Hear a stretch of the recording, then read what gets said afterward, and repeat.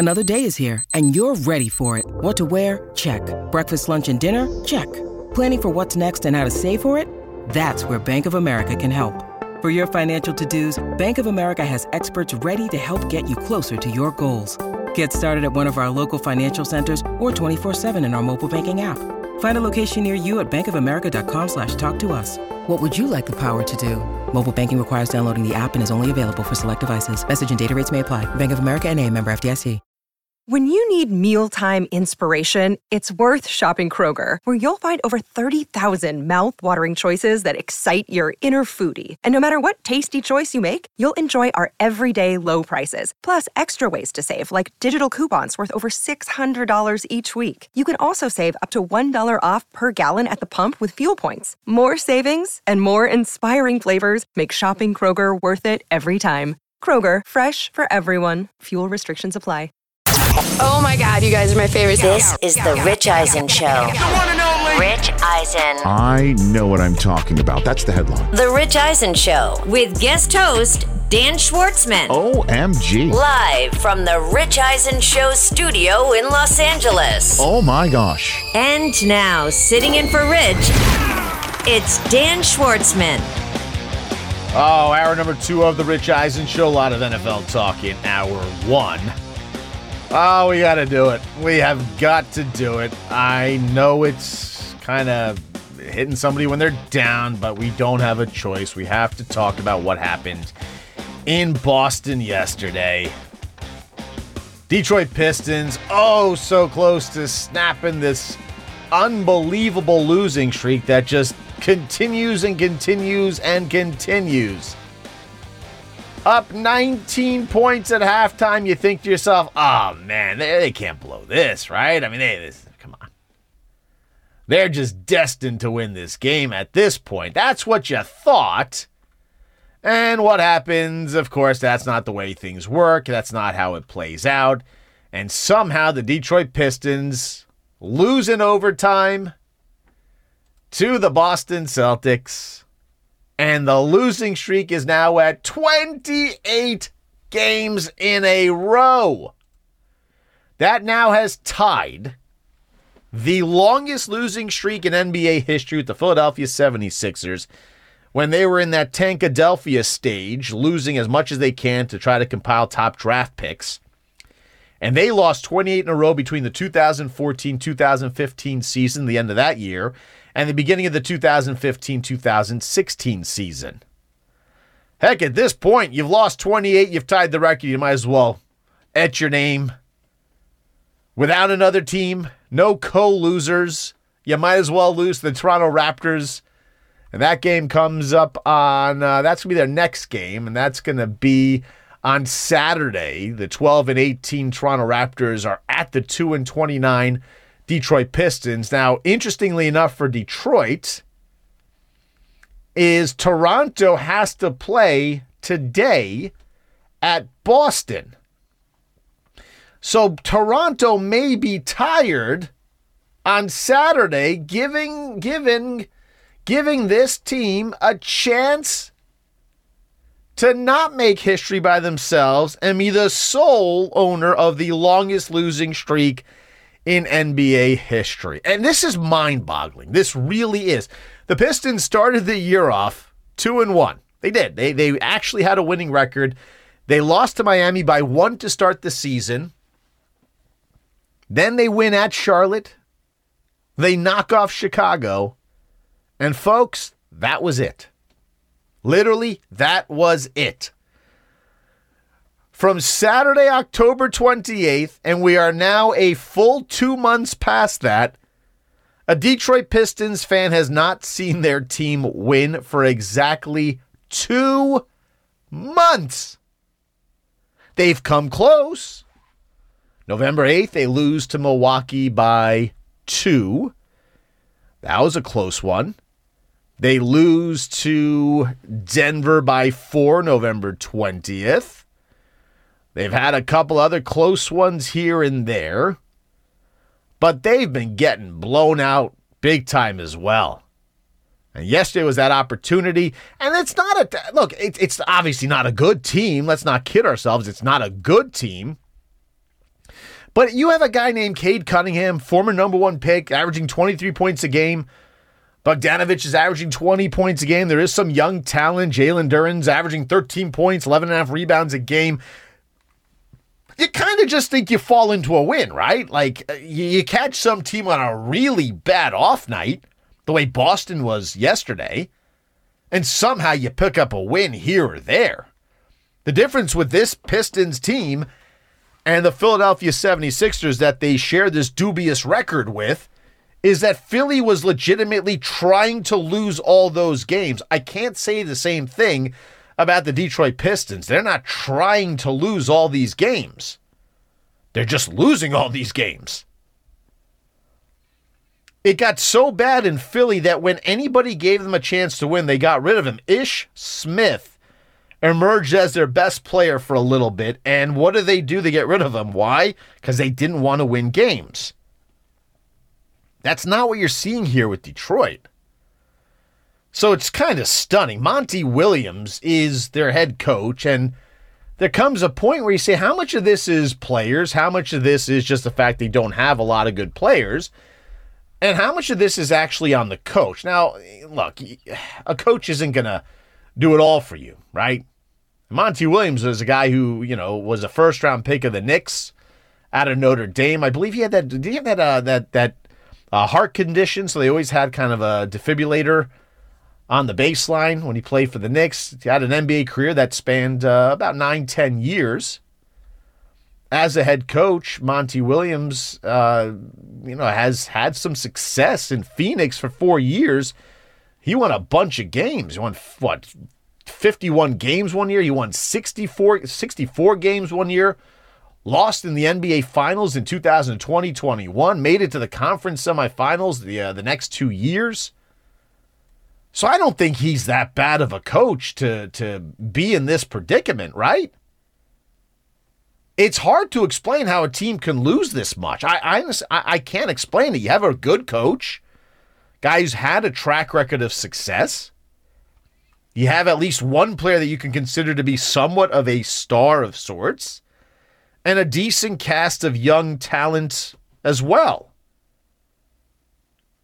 So it doesn't make sense that they cannot win a game, but they were 2-1 and now they're 2-29. Think about that. They're 2-29. Art Martinez, this is just mind-boggling and bizarre. That a team that's not trying to lose can lose this much. Let's compare it to some of the other sports. Like in the NFL, it's 29 games straight. The Chicago Cardinals, and that was 3 years, 1942 to 1945. But think about the era, right? Think about the era, though, right? Like different era. I don't know. It's a totally different free era. Agency, things like that. Now you can, change a roster in one off season. Right? In Major League Baseball, it was 26 games. Louisville Cardinals in 1889. Right. Which is, again, just another different generation. Era. Right. So I don't understand. Is it worse now? Do you think it's worse now than it was back then? To lose this many games? Yeah. Oh, absolutely. Absolutely. I don't know what policies were back then in terms of the ability to trade players. I don't know. I doubt there was no such thing as free agency in those times, in the 1940s in the NFL and in the 1890s in baseball, whatever it was. There was no free agency. So you certainly couldn't do that.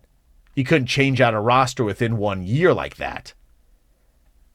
So, this to me is clearly much worse. I mean, this is at a level that is again stunning, really stunning. It's something you just don't expect. And I feel bad because the Pistons, it's like we talk about the Cleveland Browns, right? The Pistons have a fan base. They have a good fan base. They have had a track record of success in the organization's history. They had the bad boys, right? I mean, that was a heck of a lot of fun to watch those guys. Pretty much, they ended the Lakers dynasty back in the early '90s or whenever it was. Yeah, and don't forget, they didn't exactly, when they won with that team, and they had Rip Hamilton, they had a Rasheed Wallace. They had really good players. I wouldn't say any of them were great players. Rasheed Wallace is a really good player. Rip Hamilton was a really good player. Dennis Rodman was a really good player. Maybe the closest thing to great, I'm not sure. But you see what I'm saying? They just knew how to play as a team. So you can win without having that one true superstar. Bill Laimbeer. Laimbeer, exactly. They had attitude. They had swagger.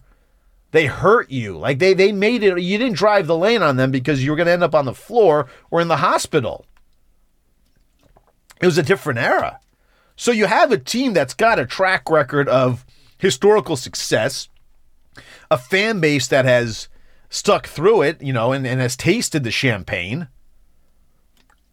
And now they're sitting there watching this dreck. 2-29, embarrassed. I actually talked to two guys today at work earlier who are Lions fans. Detroit sports fans. They're both from the area. And one of them said to me, something's wrong in the world when I have to look at the Lions as the successful team in my city. Like, think about that, Art. The Lions have long been the joke of Detroit, right? Red Wings would be successful. Tigers have had some down years, sure, but they've had some success. The Pistons, we talked about, have had success in the history of the organization. The Lions are the ones who can't win a playoff game. And now the Lions are the ones that they're relying on to kind of be the team that's going to give you something to root for. The Red Wings are doing all right. They're 35-16. What was it? 35-16-15. Who, the Red Wings? Oh, am I looking at the right one? You're looking at some other season. Yeah. They haven't played that many games yet. The Red Wings are 16-15-4. They've played 35 games. They've won 16 games. They've lost you're right. 15, 16-15 and 4 overtime losses. They're and I am going to the game next week against LA Kings. LA Kings, who are very Detroit good, Red by Wings. the way. Yeah, it's going to be a good game. Yeah, the Red Wings are a 500 middling team right now. So in the city of Detroit right now, who's the team that gives you hope of anything? The Lions. No one ever thought that would be the case. If you said the Lions would be the saving grace, you'd be like, you're crazy. What's wrong with you? That's impossible. You're telling me the Lions are the team that I'm going to root for and are going to make the postseason? Come on, you're crazy. Well, guess what? The world has shifted. Things have changed. The Lions are the team that will literally give you some satisfaction in the city of Detroit because every other one of those teams is, somewhat embarrassing right now. Sad to see, my friend. Sad to see, but that's exactly what's going on. Oh, it's embarrassing. It's sad. Detroit 2-28. 2-29. Losers of 28 straight. And what's incredible to me, though, is, Boston came into yesterday's game, Art. They came in with a record of 14-0 at home. They hadn't lost at home yet. They were perfect at home. You know what that means? They just completely overlooked Detroit, thinking we're just going to walk all over them. It's going to be an easy game. Oh, right? yeah, It's not going to be a contest. Yep. And I understand that rationale, considering you're the Boston Celtics. You are a legit, contender to win it all this year. They legitimately are. I mean, Boston's been really good. They have the best record in basketball right now, 24-6, and they're 15-0 at home. So they just kind of looked at it and said to themselves, all right, we're more worried about a Toronto Raptors team on Friday night than we are about the Detroit Pistons, and the Raptors aren't that good. They're 12-18. And they completely overlooked the Pistons because that's a team that had lost 27. Imagine if you're the Boston Celtics, you're playing at home at TD, and you lose, and you're the team that Detroit snaps its streak on. Imagine if that had happened. So are they going to get better ratings now? I mean, when they play the Raptors? Detroit. Is everybody going to be tuning in to watch the game? To see if they lose? Isn't that something? People are going to watch your games not to see if you win and not to cheer. Rooting to see if you lose. Yeah, they're rooting to see if you're going to lose. Like, people are watching because they want to be a part of history, and we're not talking the good kind of history here. Are people making flights and trying to get tickets to that game now? You know what? We should look up during the break. We should definitely look up and to see what ticket prices are right now. Are they higher for this upcoming game because people are going to want to be in attendance to watch the team lose? Or are tickets going to be cheaper because, well, no one's going to these games because, well, they can't win a game? I'm going to say before even looking here, Art, and we're going to check again during the break. Oh, yeah, I'm going to check right now. Ticket prices are actually higher now. I agree with you. I think ticket prices are going to be slightly higher because people want to be there to witness the possibility of history happening. You agree? Oh, yeah. I'm looking at it right now. Oh, I can't wait. Oh, boy, I can't wait to hear what it says. Oh, yeah. Like, what exactly are tickets going for? Like, what exactly are tickets going for? How much are you paying to see the Detroit Pistons set an NBA record for futility? Like, what's that worth to you, right? Like, you have to think to yourself, like, what's it worth to you to see a team lose their 29th game in a row to make history that one day you can sit there and you can say to your grandkids, I was there. When the Pistons lost their 29th straight game. I was in attendance. Here is the ticket Here's stub. the stub. You don't get stubs anymore. In fact, you don't even get tickets a lot of times. It's all on your phone. It's on your phone, which I hate, by the way. I dislike that too. I like the physical tickets. And I think did you hear, I think it was last year, a guy found that he had a ticket unused to Michael Jordan's debut game or something like that in Chicago. Wow. And he couldn't go for some reason, and he still had the ticket. It was in great shape, and he sold it for a boatload of money. No way. Yeah, we got to look that up too. But that happened. So, look, it happens. I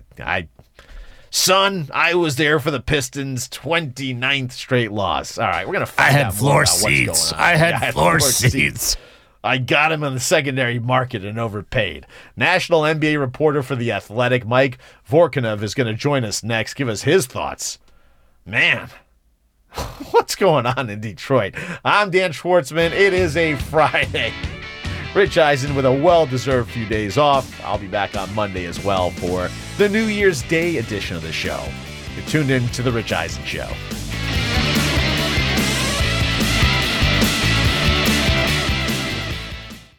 Let's talk Sleep Number, people, because quality sleep is so essential. That's why the Sleep Number smart bed is designed for your ever-evolving sleep needs, and the same thing for your partner, so you can choose what's right for each of you whenever you like. Need a bed that's firmer or softer on either side, helps you sleep at a comfortable temperature, quiets your snores or your partner's? Sleep Number does that. My Sleep Number setting is 60. My wife's is 70. 10 numbers apart, but it truly is the world of difference. The Sleep Number sleep that you get is unbelievable. You will love it.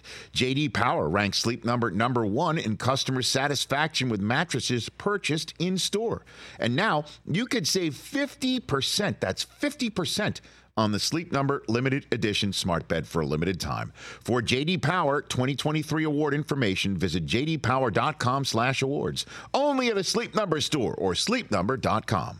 Let's talk Game Time. Boy, do we love using Game Time tickets at the Rich Eisen Show. And every single time I've been watching the basketball playoffs on TV, I've been wondering what it would be like to be at these games. And when you choose your tickets on Game Time, you can see the view from your seat where the court is, where you are in relation to it. And then the all-in prices. That's my favorite feature.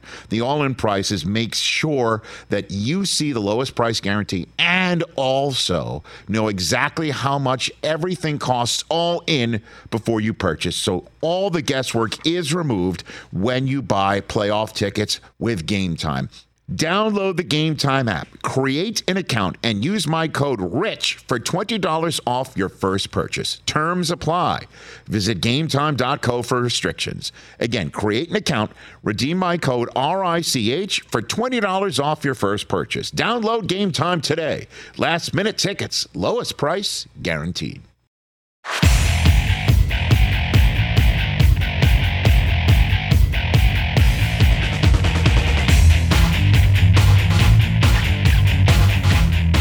So 20 past the hour. It's hour number 2 of the Rich Eisen Show. Dan Schwartzman in for Rich on this Friday, talking Detroit Pistons. 28 straight losses tying the Philadelphia 76ers NBA record for futility. They go for 29 Saturday versus the Toronto Raptors. And we have found out, haven't we, Art Martinez, that tickets are actually higher priced for that game, so people want to go see history potentially made. They're there to watch a team lose, as pathetic as that sounds. Yes, I would go if I could. Again, you tell the grandkids about it. I was there to see the Pistons lose their 29th game in a row to set a record. We got to get more into this. National NBA reporter for The Athletic, Mike Vorkunov, joining us here. And Mike, Happy New Year. I have to bring this up because the Sixers, at least when they set the original record for futility, were trying to lose games. It was Tankadelphia.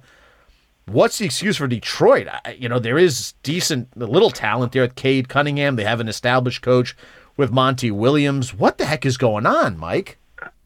Yeah, I'm not sure there is an excuse right now. It's just very, very, very. Did I throw enough varies in there? Very bad. Keep going. Type of situation. Yeah. When you lose 28 straight, there's no high end of how many varies you can throw in there. No, I mean, they were obviously trying to get better from last year. That's kind of been their build. They hire Monty Williams, pay him a lot of money, right? And those Sixers were kind of trying to tank to the top. These Pistons were just trying to get better, and it has failed miserably. How much of it do you put on Monty Williams? I mean, sure, some, right? When you lose 28 straight games, it's not as if the coach is blameless, but it's not as if he's gotten a great roster. He's got injuries. I think there's plenty to go around in terms of the roster management, the roster construction, obviously the coaching as well as on top of that. But it's hard to split up a lot of blame in this type of situation because when there's something that this bad, 28 straight losses, 2-29, there's just so much to go around that you can't just heap it on one person alone. And there was some hope. They start the season off the 1-point loss to Miami. They win their next two. It's like, okay, they're not going to be terrible, right? Like, maybe borderline playoffs. And then literally it's been 2 months. Yesterday was exactly 2 months since a Pistons fan saw them win a game. And they almost had it. Clearly the Celtics were sleeping and they were overlooking Detroit. They were 14 at home at 0 at home, down 21 at one point. Mike, there was hope, right? The Christmas miracle that Detroit could end that streak, and somehow Boston woke up. They win it at overtime. It's stunning to me. That's where we're at right now with this team. But what's happened is, Mike, it's also kind of masked two other teams that are just not very good right now. San Antonio, they, of course, have Wembanyama. There's a future there. What's Washington's deal? Is that just the beginning of a terribly long rebuild, potentially? Yeah, I mean, it definitely looks like it. The Spurs have Wemby, right? So they have their anchor player, although they've been pretty bad themselves. They were 4-24 before they won last night. But Washington this just looks like a multi-year rebuild for them.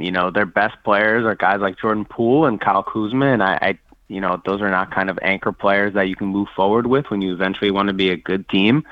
Bilal Coulibaly, their first-round pick, is really young. I think he's 19 and was one of the younger players in the draft, and was seen as more of a developmental type of player when he was drafted. And I think they're thinking for the long haul, which is something Washington has not done in a very long time. And it's going to take a lot, I think, to rebuild that roster and to get that organization in the right place to be competitive. And, the funny thing is, or I don't know if funny is the right word, but they'll probably have a high pick in this year's draft too, and this year is not seen as a very good draft at the top, so it might take a few years to get things right there. I think funny is a good word, and here's why. The NBA out of any other league has shown that in one offseason you can go from the toilet to the penthouse, in terms of how much cap room you have, in terms of how sexy you are in the eyes of a free agent. And I have to tell you, Detroit's not exactly a sexy city. I love Washington, D.C. personally, but you don't hear people say, I want to go play in Washington.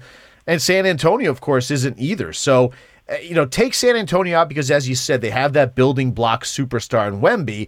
But Washington and Detroit, if you're a fan of one of those teams, what are we looking at, 3 to 5 years of darkness? Yeah, but I think that way of that way of building a team isn't really doable anymore. We don't see the best players hit free agency anymore, so getting a lot of cap room doesn't buy you as much as it used to.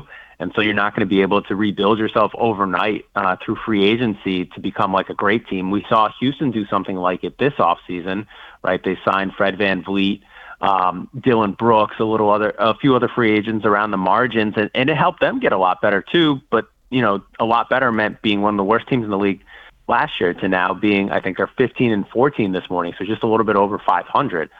So it's not as if you're going to sign a star free agent and all of a sudden be, one of the best teams in the conference in one summer. So I think there are different approaches that teams have to take now. You have to go through the trade, which means obviously giving up a lot if you want to get something really good. And, it's just, I think, more difficult to turn it around overnight unless you're a young team that finds the accelerator really quickly like the Thunder have. Chat with Mike Vorkunov from the national NBA reporter for The Athletic here on the Rich Eisen Show. Dan Schwartzman in for Rich. Are you a believer in the Minnesota Timberwolves, what they've been able to do? They're 23-7 right now. Yeah, I think they're really good. The talent is finally coming together for them in the way they didn't last year, and you see some of the underlying metrics are pretty good. I think they have, the second best point differential in the West, and they have a really good lead guard with Anthony Edwards, right? Cat is a very good offensive player. Rudy Gobert is back to being one of the best defensive players in the league, and they have guys like Jalen McDaniels and Mike Conley, who are nice complementary players. I think that's a good team. I mean, we'll see how it works in the playoffs, right? That's always a tell, and we haven't seen that yet with Minnesota, so there's a sense of like, we'll believe it when we see it, but I think there's something there that can make them competitive, get to the second round, maybe, who knows, make a third round appearance in the Western Conference Finals potentially, but I think the pieces are there. One fun thing, and we're not even halfway through the season, of course, is the MVP talk, right? It's been, we've watched, obviously, 2 of the last 3 years. It's been Nikola Jokic, and rightfully so. He's been tremendous. We saw Joel Embiid last year get it. He's been even better this year. Luka's done amazing things. Right now, and I think it's really a competition when you look at these big names that are all putting up big numbers. Who's been the best player so far in the league? For me, it's Joel Embiid. I thought Nikola Jokic should have won the award last year. But Joel Embiid won it, and he was a good option too. But I think this year he's far and away the MVP. Really? Like far and away? To me, I mean, the average, like the score, the points, obviously, 35 points per game. He's the first 7-footer to average 35 or more since Wilt Chamberlain, like in 60 years. That's incredible. I don't even know how to capture that. That's crazy. The Sixers are pretty good this year too, despite losing James Harden. What do they have? Like the 3rd or 4th best record in the Eastern Conference, and obviously Tyrese Maxey's gotten a lot better. But I think Embiid is he's a part of that and why he's improved rather. I just think in terms of other contenders, Jokic is obviously still great, but he hasn't had quite the highest echelon Jokic season. I think Doncic is good, but I think the Mavericks just aren't as good as a team. Giannis is very good, but he's benefiting from having Dame Lillard there. And some games, Dame is the leading scorer, and so there's just a little less on his plate, even though he's averaging 32 and 10 and 6 assists or something crazy like that. Which is ridiculous, yeah. Yeah. So don't get me wrong; it's not as if he's been bad or anything. But I just think this year, to me, Embiid is the clear MVP favorite. I think the analytics like him as well, and so I thought that Jokic should have won it last year. Although I saw the case for Embiid, but I think Embiid is the favorite this year. I think by the end of the season we'll see guys like Shai Gilgeous-Alexander in the conversation as well, and it should be a fun MVP award. I mean, we're only still a third of the way into the season. Yeah, a little over a third. I'll give you another name, and he's not going to win it. His Pacers are 16-14, I believe, on the season, but very quietly, Tyrese Halliburton's becoming quite the star there. He not just puts up numbers, but he shoots at a high percentage. He's a guy that's a 50-40, and he's not at 90 yet, obviously, for free throw shooting, but he shoots at a high percentage. He's an incredible facilitator. His passing numbers are great, low turnovers as well, scores a ton. I mean, if he didn't play in Indiana and he played in L.A. or New York or Miami or a bigger market, that's a name we'd probably be talking about a lot more. But how impressed have you been with just his growth and what he's done the last couple of years to build up to really being a superstar? Yeah, I mean, you don't have to talk me into Tyrese Halliburton. I think the Pacers have been fun this year. He's been great. I think maybe he'll just be really a casualty in the sense that I don't think the Pacers will win enough games, right? Right. You still have to reach some kind of games won threshold, some imaginary threshold to be in the MVP conversation for real. But if they can get to 50 wins, I mean, I think he'd be very deserving of a top 5 MVP spot. He's playing so well earlier this year, back when they were really rolling, that I'd say he was in that top 5 MVP conversation. They've kind of, dropped off since then, especially since their in-season tournament run. But if they can get it going again and they finish in the top half of the East, he should definitely get some consideration and get some appreciation for what he's doing this year. There's a little controversy in the NBA. Becky Hammond, who's very well respected, of course, with her own professional career as a player and, of course, now as a coach as well, and doing great with in the WNBA. But she talked about Jalen Brunson, and at his height, he can't be a true 1A. Do you agree? I mean, he's obviously done a lot of good things for the Knicks. He's come in and he's been just probably better than anybody thought he'd be. Dallas is kicking itself for not keeping him. But can he be a 1A regardless of his height in your book? Yeah, I mean, probably. I think, historically, we haven't seen players that size be the very best player on the title contender, right? Isaiah Thomas is probably the only one that comes to mind. Even Steph Curry is 6'3", although he's slight. So he's a little bit bigger than Jalen Brunson, and his game is totally different, obviously. But there's no reason that, Jalen Brunson can't be the best player on the team, though. Like, gets to the Eastern Conference Finals. The Knicks almost did it last year. I think it's so much is dependent as well on who's around him and what kind of team is around him, right? It's not as if he's going to be taking that team to the finals himself. There's so few players that can do that, right? That's really just a handful of players altogether. That goes beyond being like a 1A. That's just the guy who can carry a team. And there's really only, 4 or 5 of those guys in the league at a time who can do that, and I don't think Jalen Brunson is in that conversation. But I can definitely see him being the best player on a team that gets to the Eastern Conference Finals or something like that. If you build something cohesive around them and makes up for his, for his frailties or for the things he doesn't do well, I don't think it's really that controversial that, bigger players, bigger on-the-ball type of players are better options, right? We've seen that historically within the NBA, but there's no reason that he can't be an outlier for it. Yeah, no, agreed. Absolutely. And he's certainly showed that. You look at his body type, the way he plays, you don't think he's going to do what he does. And then he does. And he's, I watch a lot of Knicks games, and he has really been a tremendous player the last year and a half with the Knicks. Mike Vorkunov here, national NBA reporter for The Athletic, joining us. What do you do with Draymond Green? He is who he is. They can definitely suspend, and he can talk to experts and shrinks and whatever. The fact is, this is the player he is. He's going to have that moniker of being a dirty player. You can't change who he is. But if you're the NBA, you're trying to send him a message with this indefinite suspension. It's going to happen again at some point. What needs to happen with Draymond Green moving forward? I really don't know. Truly, I don't know. I mean, if he's going to do it again, and obviously this is something that the NBA and the Warriors are trying to cut off too, right, with this current suspension, it becomes kind of a danger to others on the floor with the way that he's played and kind of just the violence that he's played with. I think you hope for now that he can come back changed. Whether that's possible or not, I don't really know either. We've seen players who can kind of continue to make these mistakes over the course of their career.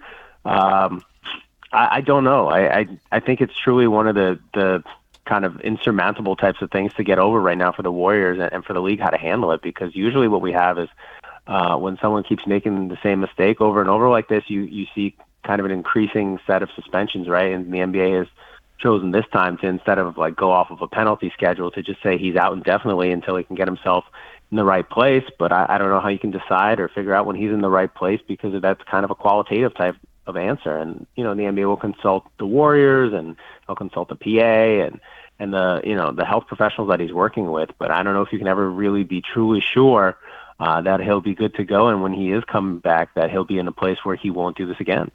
But, Mike, we talked about it a little bit here.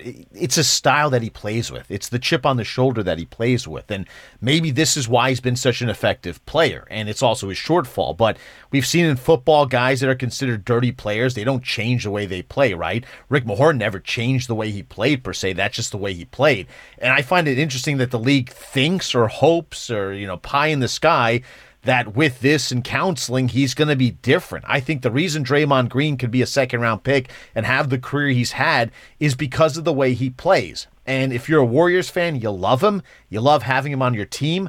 But every other fan base of other teams don't like him, of course, until he comes and joins your team. So at this point, I think you just got to put up with it and say, I hope he doesn't hurt somebody. But if we're going to allow him to play, we have to kind of expect something to happen, because he's not going to show up after 12 years and tomorrow become a goody two-shoes out there. And that, to me, is, I think, the big concern, Mike.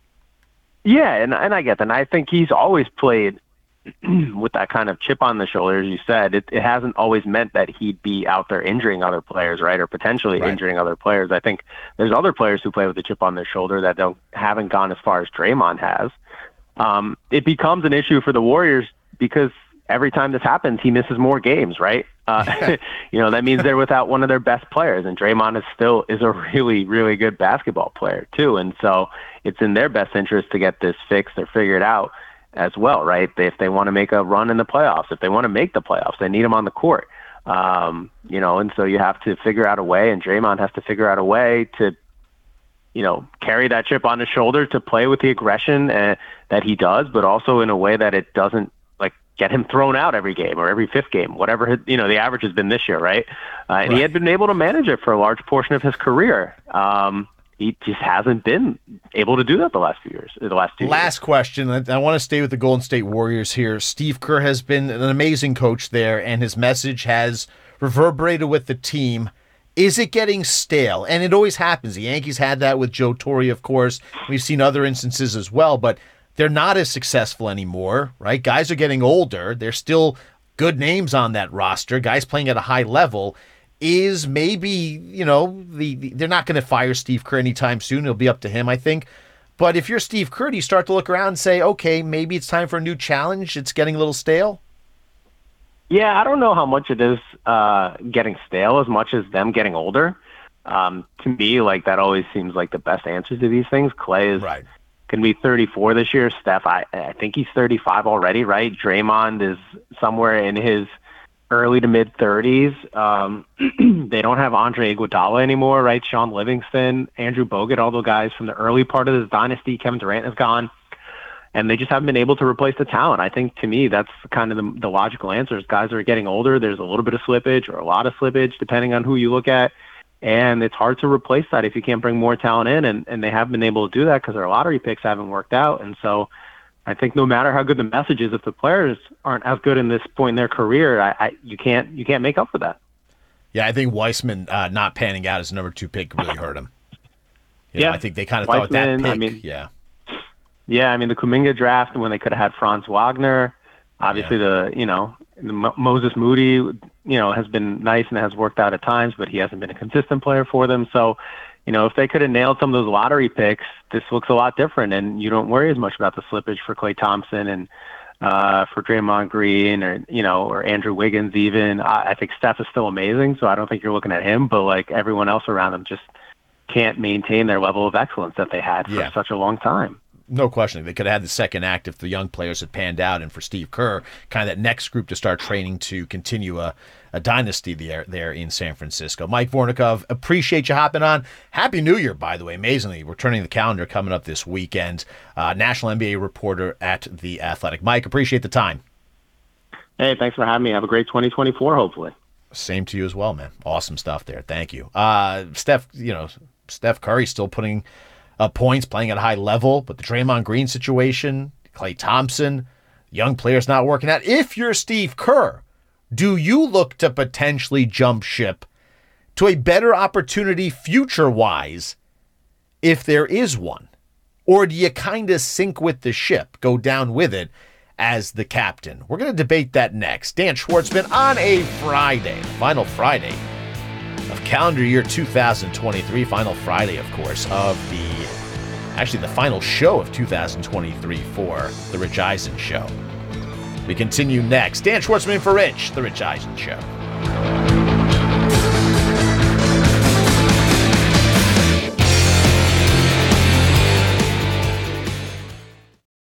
Afford Anything talks about how to avoid common pitfalls, how to refine your mental models, and how to think about how to think. Paula, while certainly you can mess up on $1 million a year, it is far less likely than it is on $30,000 a year. Right. I would meet wonderful people that were struggling with a budget that was super tight. It was 100% you need to make more money. Make smarter choices and build a better life. Afford anything, wherever you listen. What's up, everyone? It's Reality Steve, your number one source for all things Bachelor Nation and reality TV. Every day, I'm giving you the behind-the-scenes juice and your info on all your Bachelor Nation stories, and also interviewing some of your favorite reality stars. My name has been synonymous with spoilers, but I'm so much more than that. Give me a listen. The Reality Steve Podcast, part of the Believe Network. Just search BLEAV on YouTube or wherever you listen.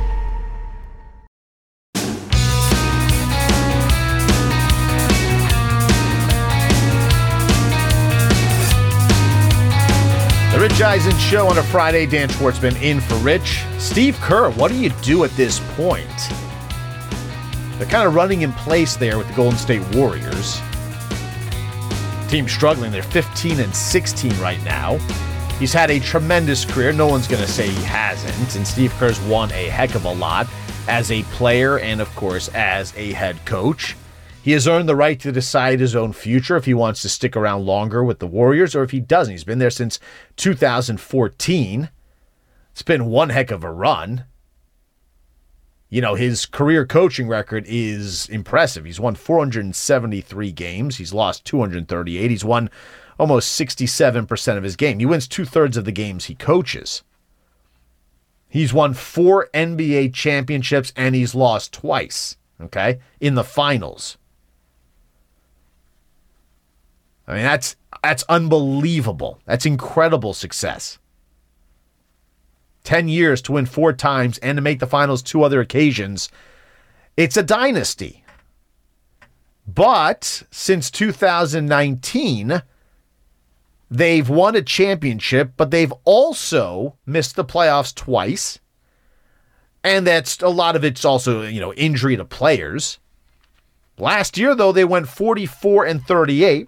Lost in the conference semifinals. This year, they're obviously struggling at 15-16. Guys aren't getting any younger. Steph Curry looks like he deserves to be carded at the movie theater, but he's 35 years old right now. Klay Thompson is 33 years old, and he's been banged up. He's missed time. You can't count on him to give you a full season anymore. Draymond Green is indefinitely suspended because he can't stay out of trouble. And by the way, he's also 33 with a lot of miles.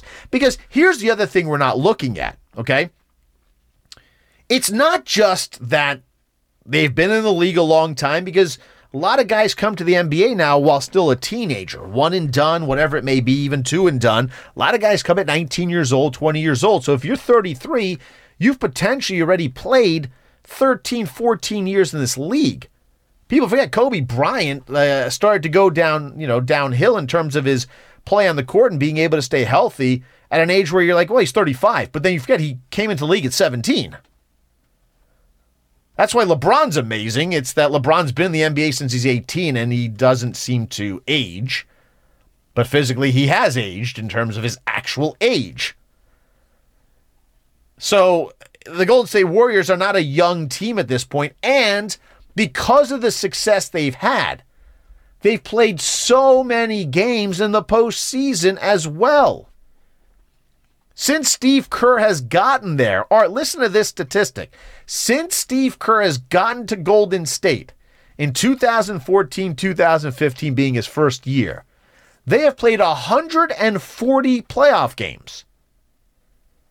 That is almost 2 more years of miles on the legs, knees, and bodies of those star players. And it definitely takes a toll. Absolutely. Yes. The Lakers, they beat up the Warriors last year in the playoffs. They did.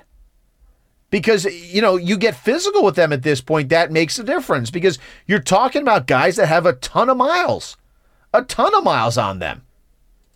And that's because of the success they've had. No one's going to question the greatness of Steph Curry or Klay Thompson. If you think Draymond's great, fine, go right ahead. I think he's really good. I don't think he's great.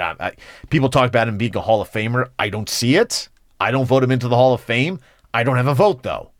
People will put him in the Hall of Fame, and he may actually get in there. You go out and get yourself a Chris Paul. He's 38 years old. I'm not sure what the point was there. Clearly, the miles have worn on Chris Paul. That's an organization that kind of, I think, was thinking to itself, all right, let's get a big name. Let's make one last run at it, see if we can do it. And that's why they brought in a veteran like Chris Paul at 38 years old. But we just talked about it in the last segment. They just have not drafted well with the lottery picks they've had. Anytime you are an organization in the midst of a dynasty and you have a bad year because of injuries, and that's what happened, and you somehow get yourself a high lottery pick. And the Warriors had the second pick in the draft. You're thinking to yourself, we land a star young player. He has time to develop, right? Because he's not going to be looked at as a focal point of the team when you still have Steph Curry, Klay Thompson back from injury, Draymond Green, guys like that, Kevin Durant, whatever, when he was there. And this guy can develop. And then next thing you know, we can allow one of the high-priced guys to go. Or if a guy gets injured, we have this guy who's still relatively cheap. He's on a rookie deal. And he takes the reins. And then once Steph Curry decides he's had enough, we go to Joe Schmo being the next guy. And he's a superstar, right? It's like Brett Favre to Aaron Rodgers. You have a succession plan. You have the talent waiting. And boom, there you are. David Robinson to Tim Duncan. Duncan with years in between, of course, to Wemby. And that's what they thought they could do. Weissman was that impressive player, a 5-star recruit out of high school, goes to Memphis, has issues there with eligibility, but a ton of talent. He's not even there in Golden State anymore. He hasn't worked out. He's in Detroit, and that's obviously not working out so well. And he's part of a 28 straight loss team. But if you're Steve Kerr, you want to hang around. At some point, this is going to become a rebuild, right? And while no one's going to take away 4 rings that you've won as a coach, and no one's going to take away your Hall of Fame candidacy as a coach, do you really want to stick around as your star players age without young guys to kind of be the next group? You know what I'm saying? Like, there is no young talent that you're going to say it's worth sticking around for. Greg Popovich is sticking around. Why? Because he's got Wemby. If you have Wemby there and he's a star, he's going to be a superstar. You see it when he's out there. You put a little bit more meat on his bones, he is a star. He's a superstar in the making. He is what you call a unicorn. He is. But Steve Kerr doesn't have a Wemby to get excited about for the future. Look, Greg Popovich, if he doesn't have Wemby, maybe does retire. Because there's nobody there that you can, bank on and say, I want to continue coaching this team because I can see that I can succeed. When Andy Reid got Patrick Mahomes, that extended his coaching career by years. And it keeps him in Kansas City for years. Because if you're Andy Reid and all you know how to do is coach, and we know that even when he had family problems in Philadelphia with his sons, Andy Reid's solace was a little time off from coaching, but he was right back at it. Because that's all he knows how to do. For Greg, as long as Patrick Mahomes is there, he knows he can win 10 games a year, 11 games a year, win some more Super Bowls, and that's how Popovich views Wemby. I get that. Kerr doesn't have that option there because his stars are all aging. Want to get to some baseball talk? We're going to do that next in hour 3. Why not? These free agents, are we going to see some movement? Where are the big names like Blake Snell going to go? Is anybody going to take a chance on Trevor Bauer? We'll find out. Keith Law, American baseball writer for The Athletic. He joins us next. Dan Schwartzman on a Friday. In for Rich. It's The Rich Eisen Show.